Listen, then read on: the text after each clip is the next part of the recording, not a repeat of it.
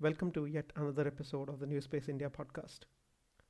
As a part of Mangalyaaan's 6th anniversary in orbit as of September 24th, we have Jatin, a prolific science writer and a public speaker who is extremely passionate about space exploration and especially the moon.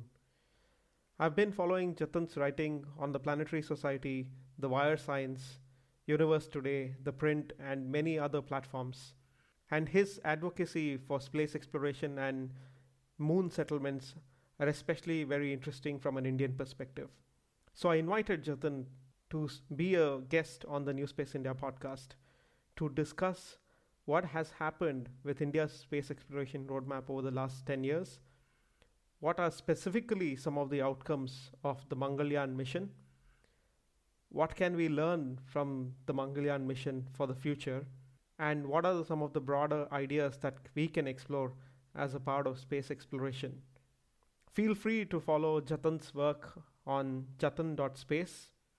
You can also follow him on Twitter at UncertainQuark, and I urge you to consider supporting him on Patreon to help him continue his excellent work with science writing and space advocacy.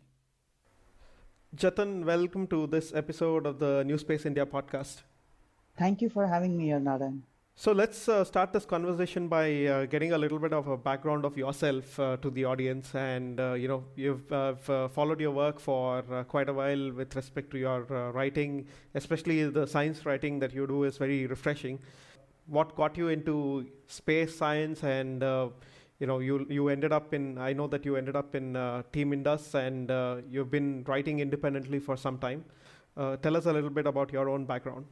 Yeah, sure. So basically, when I was in school, I got interested in space, and that was interesting in particular because my school decided to omit certain parts of the syllabus from the science textbook, and those turned out to be related to space exploration and the solar system and astronomy.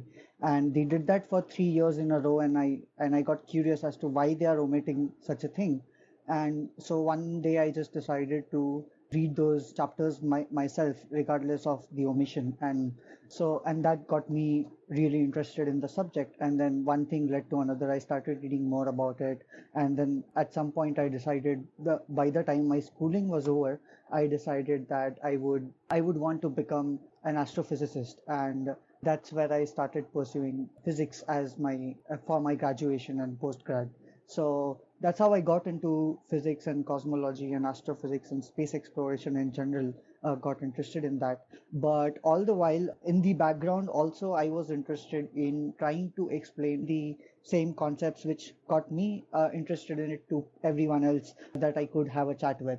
So that got me slowly into blogging about it, and I just started a very rookie blog back, I think, 8 years ago or something like that, and I started writing on the side. That's what developed into Team Indus initially. So what happened is, after my master's in physics, I was pursuing my a research project in astrophysics just to get a hands-on idea as a student as to what research looks like. And on the side, I was continuing to blog on Medium at the time, and there it took off. Lots of people started reading my articles, and I was getting some sort of attraction which I did not get before. So Team Indus, they took notice of that, and they decided to call me. And eventually, because of my physics background and interest in pure science, I also took on roles which were related to technical work at Team Indus. For instance, what kind of science would the lander do there once it lands in a certain area, which landing site should we even target for from a scientific perspective, and so on.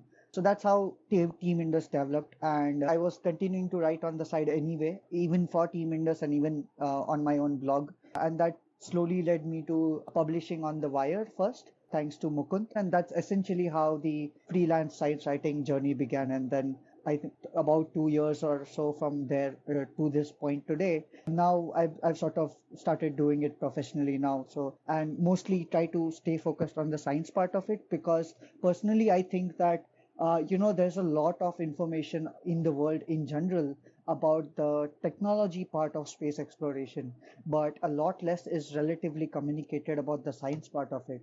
So that's where my personal interest lies, and that's what I try to cover in my writings via whatever publication I write for. Absolutely right. I totally agree with you there. Even for myself, I think I have very little understanding personally of any science with respect to space science and space exploration for that matter. And it's always fascinating to see people like yourself write some of these things where it's quite insightful from a layperson perspective, and also for a person who is doing the space technology part to learn more on the space science kind of things. I wanted to use this conversation to dwell down into more of the space science and the Mars exploration and lunar exploration and the potential there for India. To kick off this topic, can you tell us why Mars, for example, is such an attractive destination? I think it boils down to three things with Mars. One is that it's one of the nearest planets we have, apart from Venus, that is. So that's proximity definitely has something to do with it. And the second thing is that we know from observations by orbiters and whatnot that Mars used to have flowing water on its surface in the past.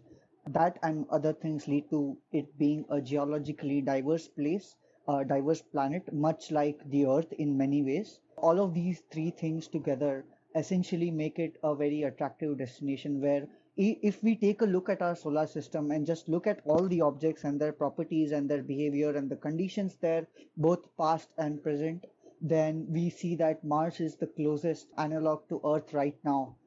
Can you give a quick background on some of the earliest missions to Mars and what were the insights there from those missions?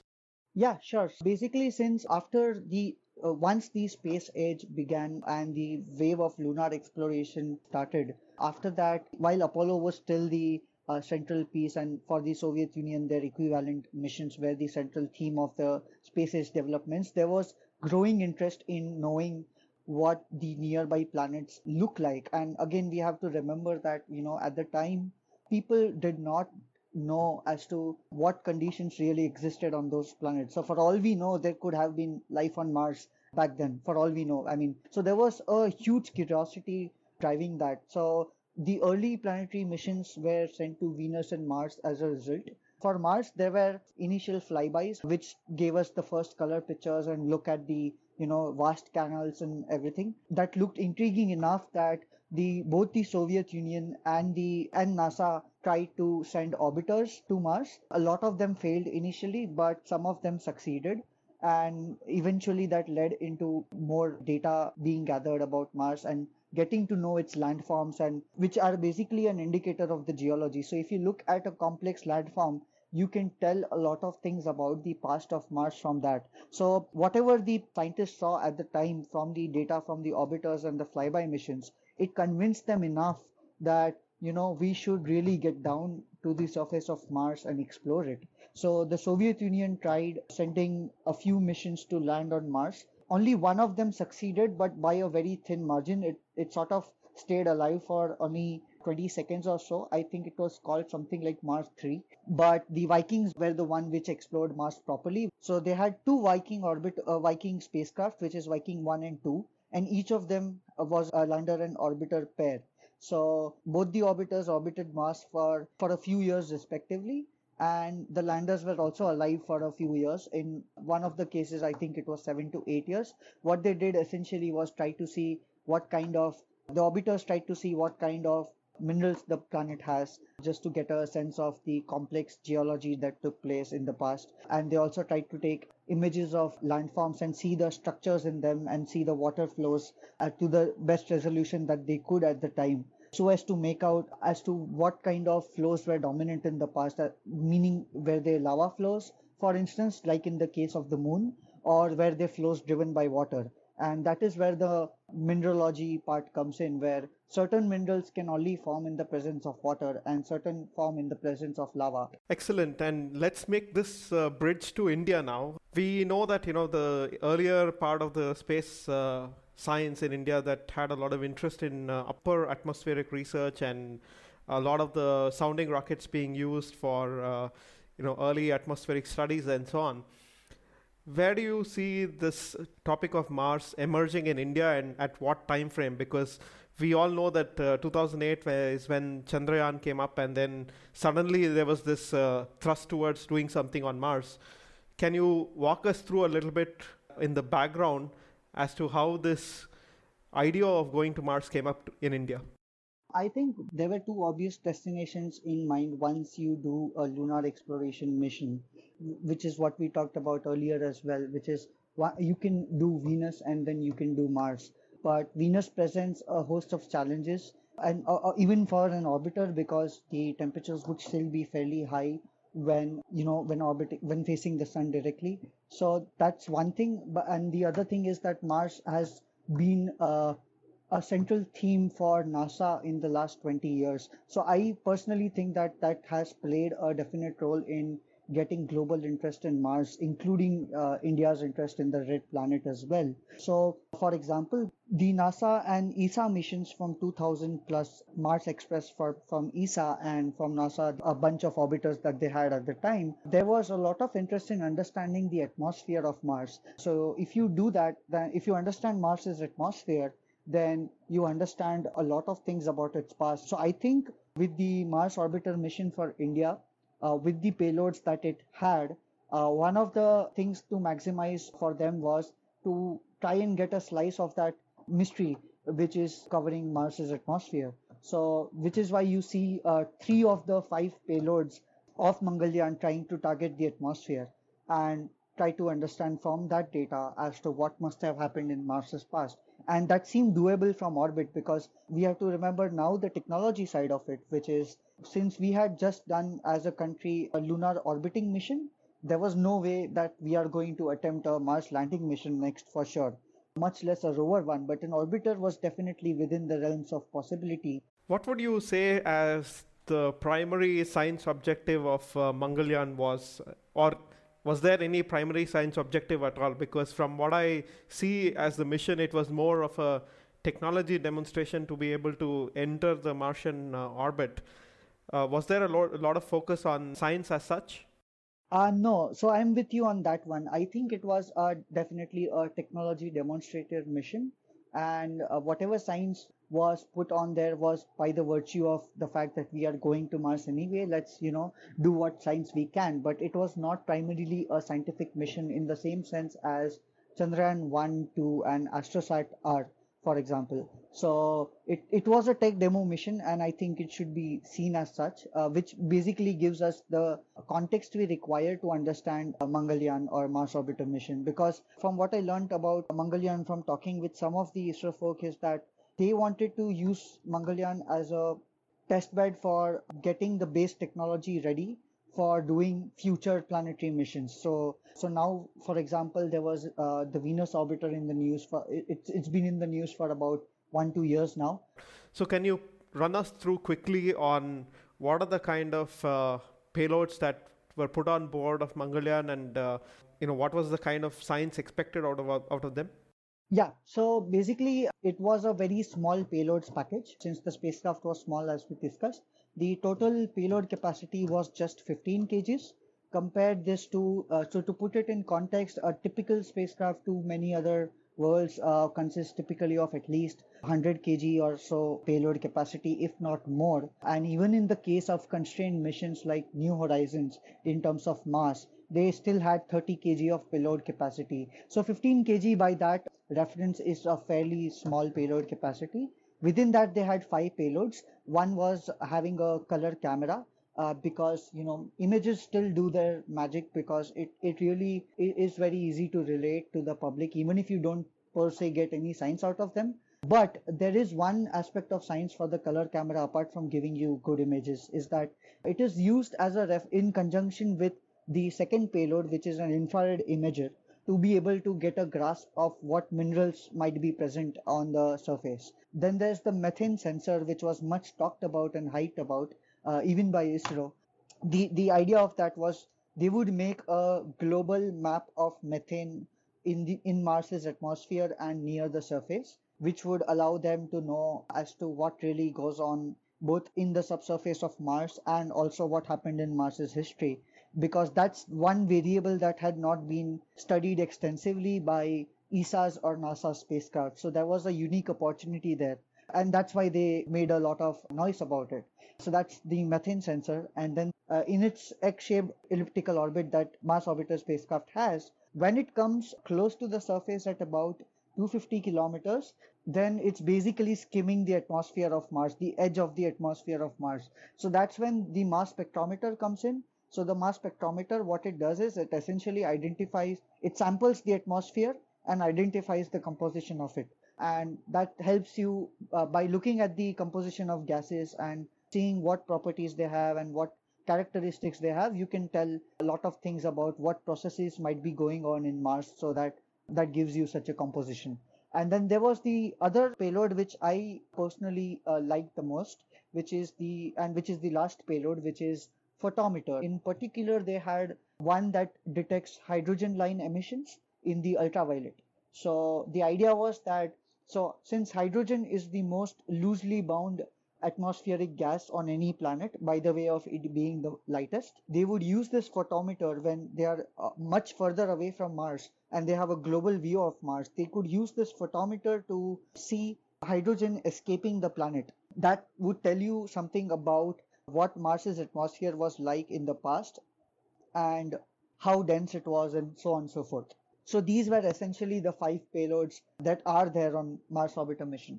So, what do you think is the novelty in these payloads, considering the spacecraft and considering all the constraints against the international missions that are out there? The methane sensor is something that is not there in other spacecraft, at least not until the Trace Gas Orbiter arrived later on, about 2-3 years after Mangalyaan.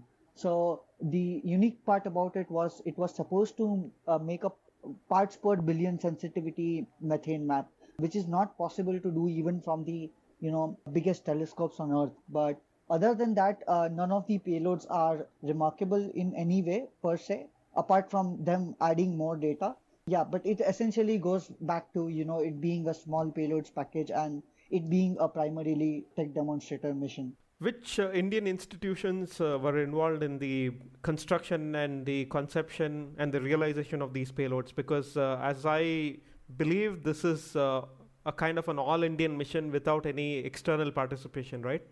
Correct. So that's the curious part about it for me, at least, which was, so if you in the case of Mangalyaan, all of the scientific instruments are developed by various ISRO centers. So there was no participation, at least in a very direct sense, from universities or institutions in India that are not directly ISRO.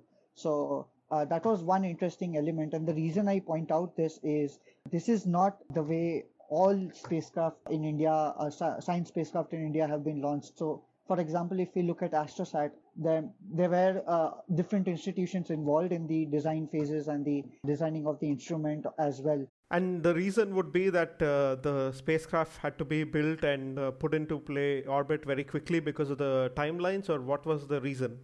I think that could be the reason, but I'm not sure the reason. And the reason is that for Mars, sure, one could say that, the project was approved about 18-20 months before the launch date. And if you miss that launch date, since Mars opportunities come only once every 2 years or so, you would have to wait 2 more years. And for some reason, ISRO was in a hurry to launch, at the time that they launched, which is in 2013. But even if it had been the case otherwise, I am not sure if they had gone that way, because if we look at Chandrayaan-2, for instance, the same model seems to have been repeated. Of course, there is one difference in that the Chandrayaan-2 orbiter and even the now crashed lander, both of them had good scientific instruments and they had very clear science goals and unique science goals at that. So the orbiter is still functioning and doing its job. But even in that case, the instruments are still built completely by various ISRO centers, and there has not been any collaboration within the country or outside. We know that Chandrayaan-2 has taken its time to develop and launch. So I'm not sure if that, even if time were available, that would be the route that they would choose. So in your sense, what do you think can be done better to kind of do better science and also have more inclusive approach to having science being done by other institutions being involved as well? So I think common things that they could do, which is what a lot of the space agencies in the world do, is simply collaborate with a no funds exchanged basis, which is what ISRO has already done. It's not new to ISRO. So if we look at Chandrayaan 1, more than half the instruments, or about half the instruments, were from outside countries, and not just one country, they were from a bunch of countries. So, and that included NASA and ESA and so on. So that's one thing that they could do, where they have a no funds exchange deal, and it sort of improves the scientific quality of the mission while ensuring that you do not pay more for the mission by yourself. And the output is clear again in the form of Chandrayaan 1, where the discovery of water on the moon, that is for which Chandrayaan 1 is rightly lauded a lot. But the interesting thing to note here is that both of these instruments which confirmed water on the moon were instruments from universities in the US, and that's a great thing. I mean, that's the best way you can collaborate and have greater science output while not increasing the cost of your mission. And from what I've seen for the Venus orbiter, the upcoming Venus orbiter payload proposal call that they had put out a year ago, I think they are doing that same model again, and that would be great. But I'm not sure why they did not do the same with Chandrayaan 2, unless there's an overarching philosophy that we do not know about. It's not very apparent, and there's no clear reason why for some missions ISRO chooses to do everything on their own, and for some they are open to some basic collaboration. But of course, apart from that, there could always be more involvement with the universities and institutes in India itself, not just foreign ones. I mean, there's no reason we need to collaborate only with the foreign people. We can also do so just as well with Indian universities, just like in the case of Astrosat. So I think just in general, and that is true for science output in general as well, simply collaborating and putting out call for payload proposals in advance doesn't hurt and doesn't really increase the cost of your mission substantially or at all. The other thing they could do is they could establish planetary science groups in the country. There is one called APEX, but the functioning of it is not clear, or at least not apparent to the public, if it's even functioning the way it's supposed to be. But the idea is just like the US has different groups of people from various universities who vouch for missions to different planets and different objects in the solar system based on scientific consensus as to what is the next big thing to solve. Some sort of a framework that is put into action can really improve the quality of your science output without actually, affecting the cost in any way.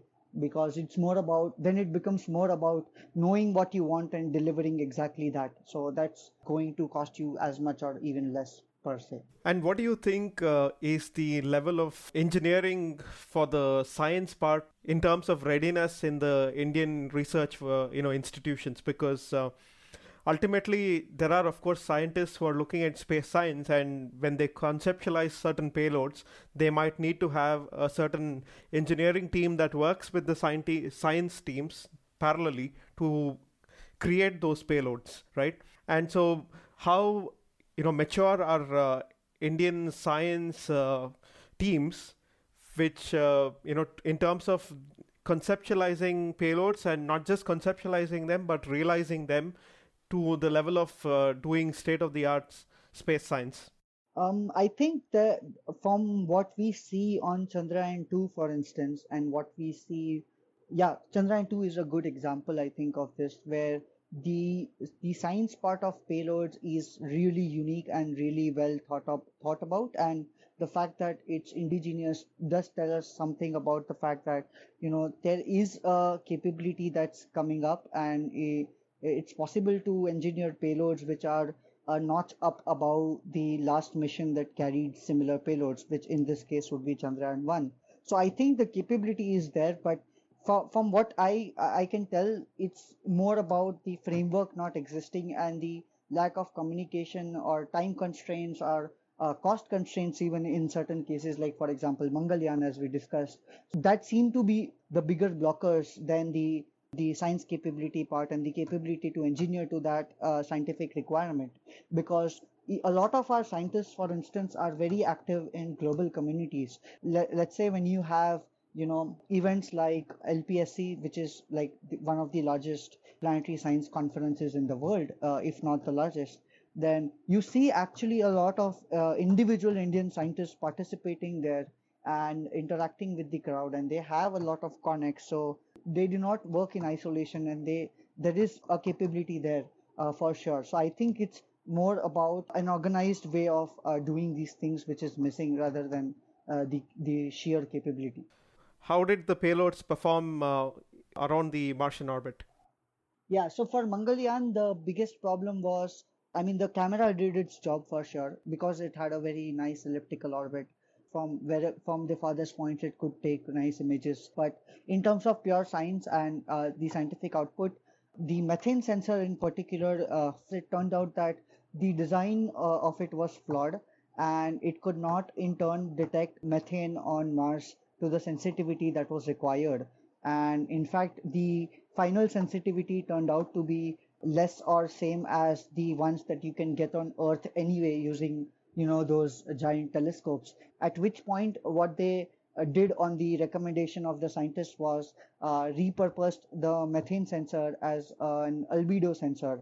So the albedo would essentially give you an idea of how much sunlight does the surface reflect, and based on that, it gives you some information about the composition of the surface. And there's the second thing which we mentioned is the mass spectrometer that did deliver some of its goals, which was to sample the atmosphere and identify the composition. So it found some traces of argon in the upper atmosphere of Mars in at higher temperatures than or what was assumed to be the case from scientific models, and that gave us some better insight into some other processes going on Mars which we did not think could have happened. But the most striking thing to me, and again, just I think just being clear about it is important here, is that I was looking at scientific publications that came out of Mangalyaan across the internet, and I found a list of publications PDF that ISRO has put out on the site officially. And it turns out that out of the list of about, I think they had a list of 22 to 25 publications, of them more than a dozen or about a dozen were just engineering payload descriptions. So I would not count those as publications, scientific publications, I mean. And the rest, about 10 or so, were about the science, and they were all from ISRO scientists or related scientists there. So basically what was essentially missing was, after 6 years in orbit, we have around just 10 publications from Mangalyaan, and that's sort of obviously very bad.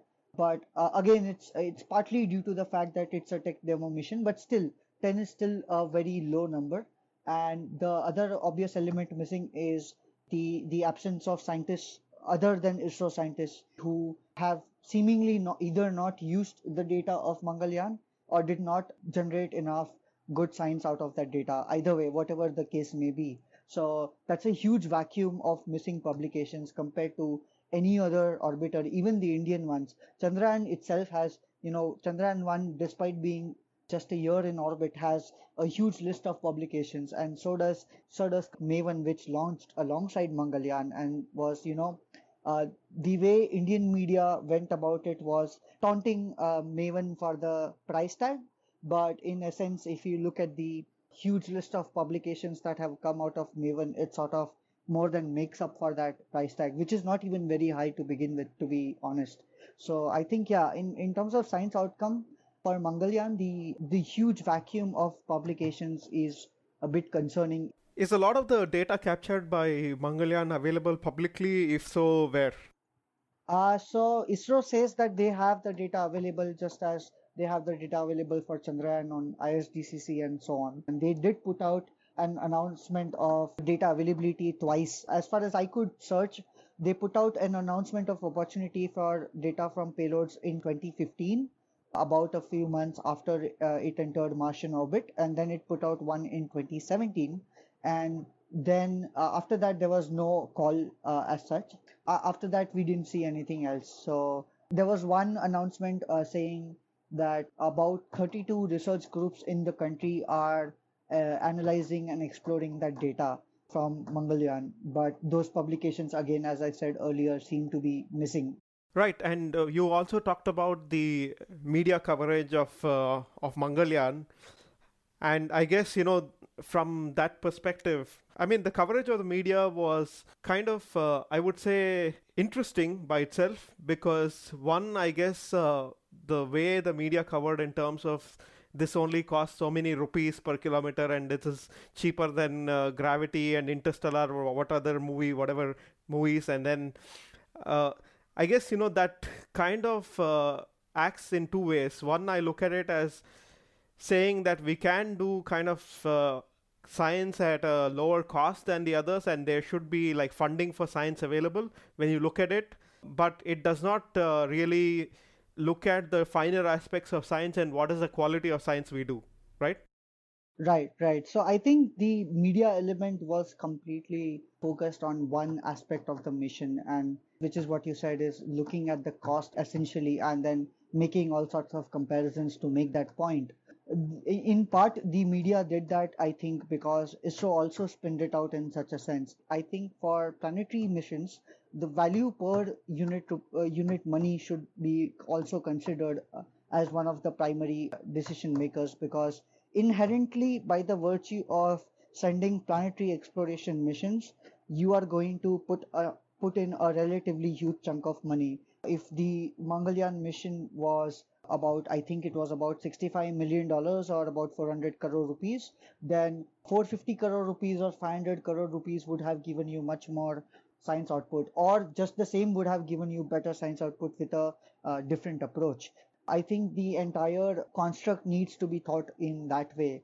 And, if you engage any or all of those methods of better planning and collaborations and just increasing the payload capacity slightly just to give you a much better science output for a relatively lesser cost increase, then all of those things would substantially improve the way you could also communicate it. Let me illustrate that with one example. So, for instance, let's take Maven, which is the best example because, again, speaking of the media, at least the Indian media, spinned out Maven as being a very costly mission that is, and it seemed to the public, at least to the general public, that there is no difference between Maven and Mangalyaan. So, why do we need to spend almost 10 times as much money on Maven when you could get essentially the same thing for Mangalyaan? But the first thing about Maven is a payload comparison, and the second thing is that it's part of the Mars exploration program of NASA. So I'll talk about the payload part first, which is, remember the photometer that we talked about earlier, where the Mangalyaan payload was supposed to look at hydrogen escaping from the atmosphere. So it is looking at hydrogen in a very particular specific wavelength, and it's trying to see, okay, what is the rate of hydrogen and the heavier hydrogen escape? And from that, trying to determine a whole host of things about what Mars might have been in the past. But Maven essentially was targeting the same concept, but it did so in a much more versatile way, where its equivalent payload, which is an ultraviolet spectrometer on board, it could look at not just hydrogen escaping the atmosphere, but also it could look at carbon and it could look at oxygen. And the reason the all three are interesting is because carbon, oxygen, hydrogen would give you essentially would mean that this is carbon dioxide leaving the atmosphere versus also water leaving the atmosphere of Mars. So there is some minor water content in Mars's atmosphere, and of course there is a lot of carbon dioxide. About 95% of the atmosphere is that. So these two gases, these two are very important because carbon dioxide, if it is dense and if it is in a huge amount, then it can keep a planet warm. And that could have made a life and death difference literally for Mars in the past. Whereas water would sustain if there is heat. So carbon dioxide and water is also linked in that way. If there is a warm enough atmosphere, then the water on the surface would not, directly evaporate and escape. So, and it would still keep on flowing. So Maven, by looking at carbon, hydrogen, and oxygen all at the same time, and from its much better orbit, which is also designed for the scientific objective that it had. And this is again just one of the instruments. So by doing this, it has been able to stitch a huge chunk of Mars's history and what it actually looked like in terms of the atmosphere, and thus everything else connected to it, which even other NASA missions had not done before. So in that way, it was much more specialized, and that is evident most in the the huge list of publications that is associated with Maven, which runs in the hundreds and hundreds. So that is one thing. And the other thing is that the reason Maven cost less for NASA, even though it may have costed more than Mangalyaan, was that NASA had a Mars exploration program, has a Mars exploration program since the 90s now, where they have this simple strategy of what they call follow the water. They just try to look for observations related to water and evidence of water in Mars's past, and then try to take your curiosity from there and target the next mission accordingly.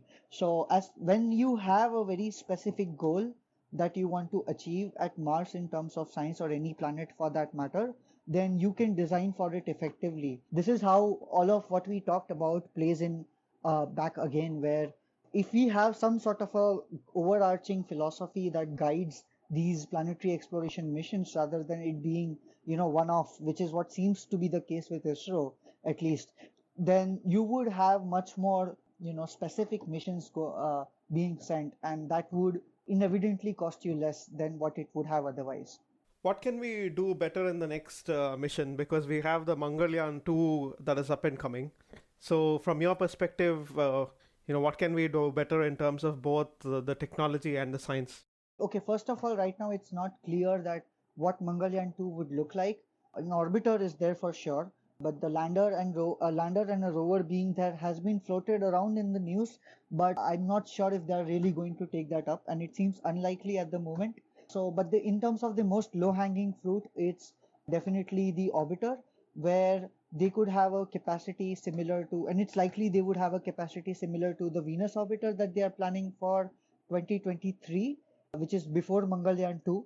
So the capacity is 100 kgs, and that's a good capacity to have to do reasonable science. And if you solve that, and if you have clear science goals which are unique, which is identify very specific knowledge gaps that you have in the science at Mars, just like they did with the moon. So Chandrayaan 2 identified that there is a problem of quantification of water ice on the lunar poles, which nobody has really done properly yet. So they built the payload to be able to do that precisely.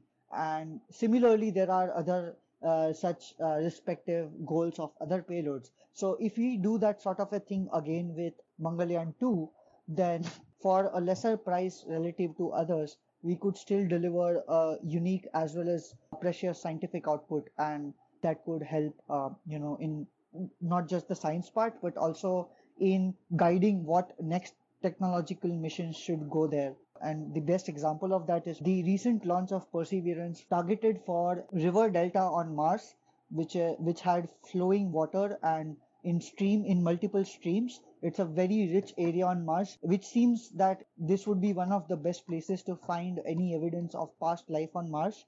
But they wanted to go there for a long time, but they could not, because the landing technology was not precise enough to be able to target a small area like that.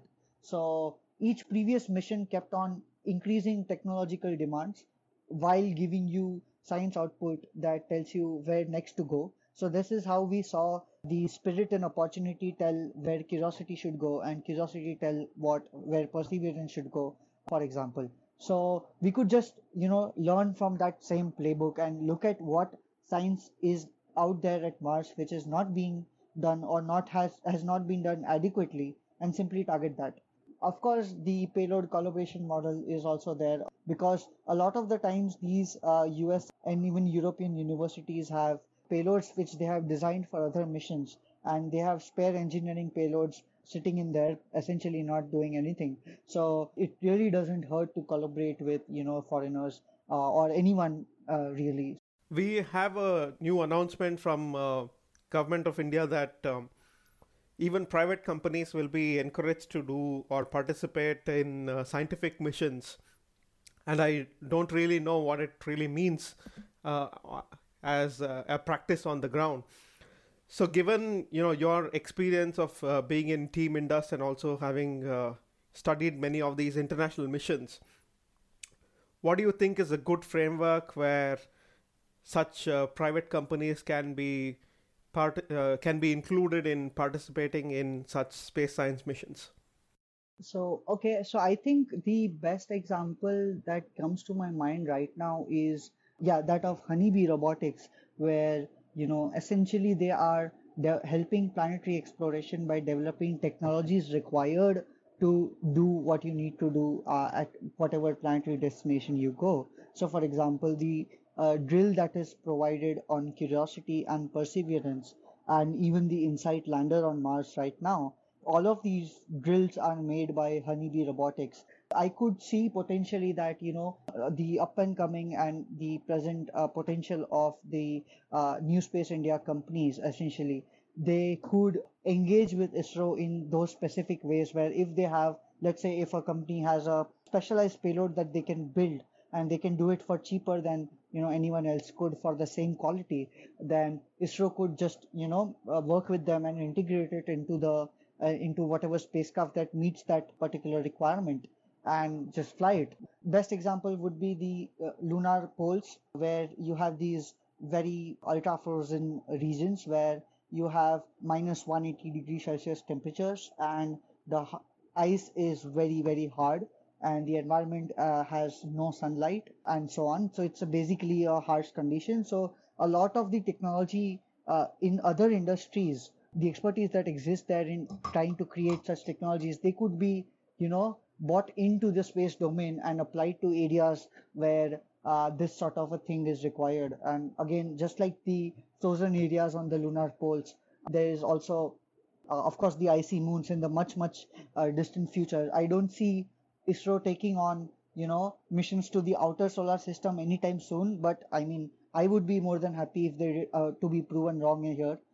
If we happen to do missions to the outer solar system and let's say we go to Europa or Enceladus, then these technologies would again play a big role. But the again, the problem here is fundamentally of the a unified philosophy being there to actually target that and make that happen. Absolutely, I totally agree with you there. So when you want to do, cutting edge science or cutting edge space science, cost becomes as a factor, and we talked about it already quite extensively. But what do you think in terms of the Indian setup? There's always a trade off here in terms of asking for funding from the government versus what you can do with the funding you get, because even the $75 million price tag that Mangalyaan has is substantially low money, and I guess it's also about ISRO asking that sort of a money in terms of budget to be able to do premium science, right? So how do you think we can solve this problem where there is a narrative for ISRO and scientific institutions to ask for more money so that they can do better science? To be honest, I don't know an answer to that as to how we would go about that.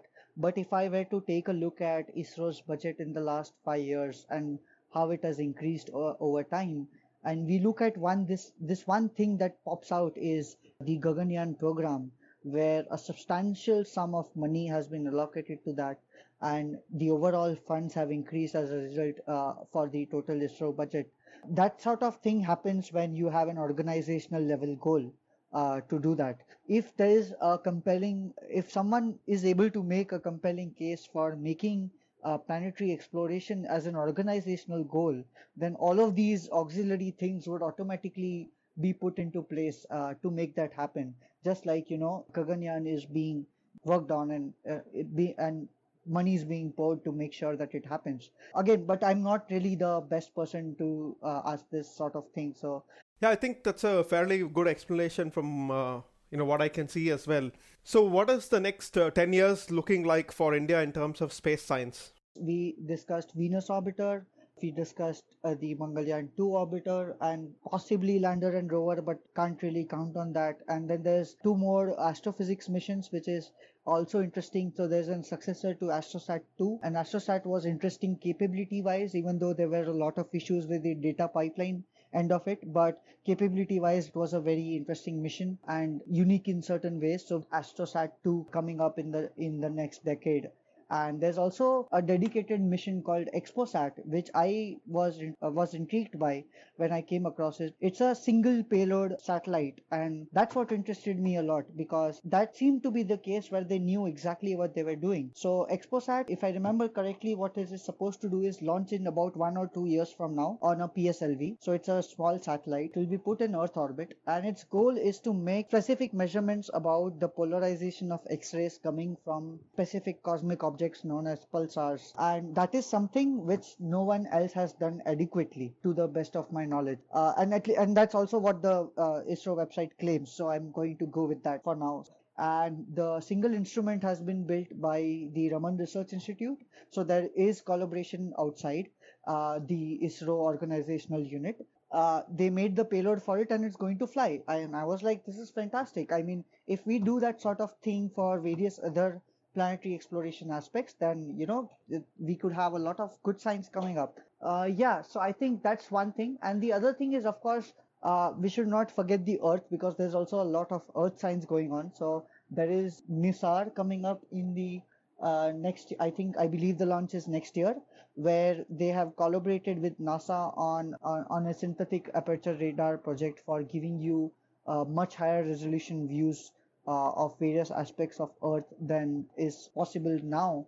And also, it claims to give you much faster coverage. Then there's the Aditya Solar Orbiter, which will study the sun from afar as compared to the Parker Solar Probe from NASA and ESA's Solar Orbiter, which will be studying the sun from much closer. In fact, Parker will be right in the atmosphere of the sun for most of its scientific objectives. But what Aditya will do essentially is give a much more holistic view of the sun. It would observe the sun in multiple wavelengths, track solar activity, and it also has in situ instruments to detect the particles coming from the sun. So it can detect those particles as they pass by the spacecraft and the magnetic fields associated with them.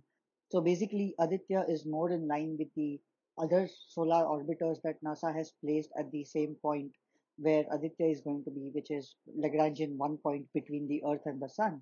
Apart from these science opportunities, I am not aware of any specific ones that are going to come up soon, except for the one proposed spacecraft for detecting exoplanets. I forget its name, but there is one project proposed for exoplanets, which is going to essentially be like Kepler was for NASA, where you put a space telescope, which is tailored for finding exoplanets using the transit method. But the launch date for it was floated to be around 2028. That seems like very long time. So I think I would not count it in the near future time frame. And then there's of course Gaganyaan, where you could get a lot of science experiments which are biological in nature or have to do with the physics of microgravity environment. So the International Space Station has been host to lots of biological experiments, both in the form of microorganisms being tested for radiation resistance and their ability to thrive and reproduce in such environments, so that we could one day possibly use it to, for example, on habitats on Mars for that matter, and so on. And then there are experiments with plants, there are experiments with microgravity physics, with fluids, and so on. So if Gaganyaan project envisions a long-term space station, then there are definitely opportunities for many such experiments, given that you have enough payload capacity for that and dedicated modules for that, just like you have on the International Space Station. Since ISRO has not really shared much about the future plans of the Gaganyaan program, we can't say for sure, but if they are building a space station, it is reasonable to assume that this would be the direction. My final question to you, Jatin, would be where can people read more of the things that you write? All of my science articles and space exploration articles can be found on my website, jatin.space, as simple as that. You will find articles on nearly all topics of space exploration and science, covering from the moon, which is sort of my favorite object, then planetary science, space technology that enables these things, human space flight, space missions in particular, which seemed interesting to me, and then something about astrophysics and interviews with certain people who have been in the space industry for a while, and so on. Yeah, definitely encourage listeners of this podcast to go check out Jatin's work and also support him on Patreon. On that note, let me just say that so the thing about science writing is that a lot of the earnings on web publishing comes from ads, directly or indirectly. So I'm trying to go with the model where I do not have any ads on my website at all, regardless of who the reader is. and which is where the Patreon comes in. Is I think the people funding model works better, where people who are curious about the topic and like the work that I do, they could fund me directly rather than me having to prioritize ads over the content, because the content is more important in every way. So I urge readers, if you like my work, then you can consider supporting me on Patreon. So, Jatin, thank you very much for taking an hour of your time, speaking with me. It's been a very insightful episode on learning on many things with respect to interplanetary exploration and science. So, thank you so much for being a guest on the show. Thank you so much for inviting me and giving me the opportunity to speak on this topic that is very important and also close to my heart, and for building the entire community of people who care about space exploration, space technology, space science, and all the things that are tied to it. So thank you for doing that.